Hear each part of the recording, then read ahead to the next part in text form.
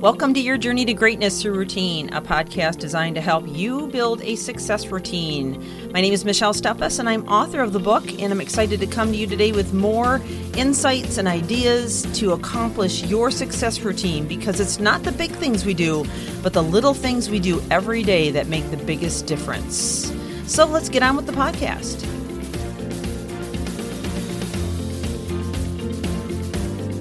Welcome back to this series on the power and science of words. We have covered a lot of ground in a short amount of time, and I want to encourage you to go back, especially if you're just now joining us, to go back and listen from the very beginning. But we did lay, as usual, some great groundwork in discussing not only some really sombering thoughts about how words can be so destructive, and words we speak to ourselves, but also, or inside of ourselves, but also the words we speak to our children or the people that we care about, and how much damage it can be done. And I laid out several foundations with scientists and psychologists and people who work with children on a consistent basis, and even some great stories for you that back up the power of words. And of course, a Japanese scientist and water researcher who is Dr. Masaru Emoto. And we talked about that as well. That's something I would encourage you to actually look up on the internet so you can visually see the research that he did. Again, it's Dr. Emoto, E-M-O-T-O, if you want to look that up. I think you might be fascinated by that. And then yesterday we also talked about a lot of information out of Psychology Today with several studies that have been released in regards to words and how powerful they can be.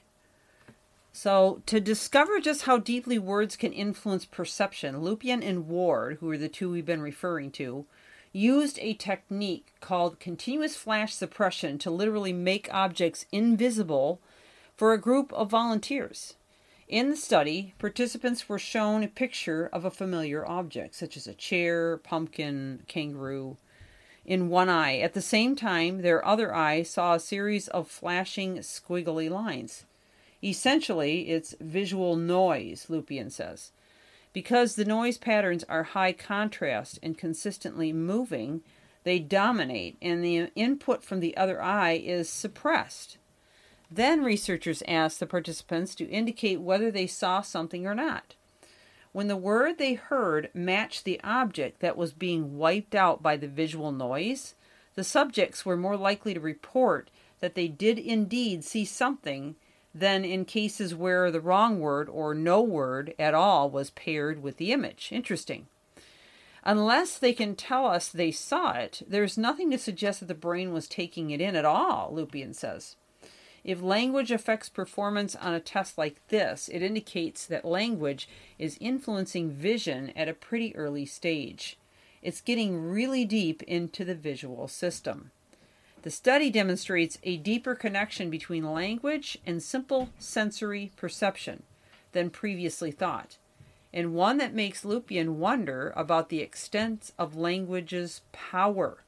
The influence of language may extend to other senses as well. A lot of previous work has focused on vision, and we've neglected to examine the role of knowledge and expectations on other modulates, especially smell and taste, Lupien says. What I want to see is whether we can really alter threshold abilities. Does expecting a particular taste, for example, allow you to detect a substance at a lower concentration? As an athlete, it's always been smells that create an optimistic mindset. As sophomoric as it may sound, the smell of sunscreen always reminds of clear blue skies and summertime and feeling happy. This mindset translates into optimal performance. So creating a full gamut of essential oils and various colognes, and each encoded with positive associations while training and competing, like a remembrance of things of the past.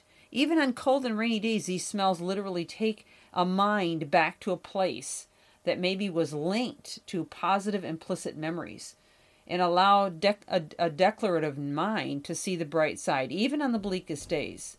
So this would be called bottom-up processing. Now, this is all according to Lupien. Okay, so Here's another a study that was released on August 26, 2013. Researchers discovered a potential reason why some people seem to dislike everything while others seem to like everything. Okay, so really we're getting to the bottom of why haters hate. You ever wonder that? I mean, I know, from my own studies that I get it, with the neural pathways. And we did dive into that a little bit earlier on in the series, so I won't go back into that again. But it's also a part of our individual personality. Well, and again, a personality is developed by what we're exposed to, the value systems we've been exposed to, peers, teachings, skill sets, household traditions or habits, mindsets, entertainment we've been exposed to, education, peers, and so on. But a dimension that researchers have coined dispositional attitude. And this, but can this attitude be changed? And I believe the answer is yes, and I agree with Lupian on that study. Definitely can be changed. I've seen multiple people change their personality even simply by beginning to pour in what they want to become and let go of what they don't want to become. So instead of constantly thinking about the things you don't want to be and beating yourself up for it day and night and telling yourself how horrible you are, we need to change that inner dialogue, okay? But we also need to change what we filter in. So the theory is that if individuals differ in the general tendency to like or dislike objects, and that someone's attitude toward independent objects are actually related, the researchers found that people with a positive dispositional attitude have a strong tendency to like things, whereas people with a negative dispositional attitude have a strong tendency to dislike things. Well, we're going to have to end it right there. We'll come back where we left off. We are still in this article on psychology today. I think it's been very fascinating. I hope you're enjoying it as well. We have a little bit more information, and we're going to be winding down fairly soon. So this is Michelle Steffes, your journey to greatness, your routine. Thank you for joining. Continue to keep reaching higher.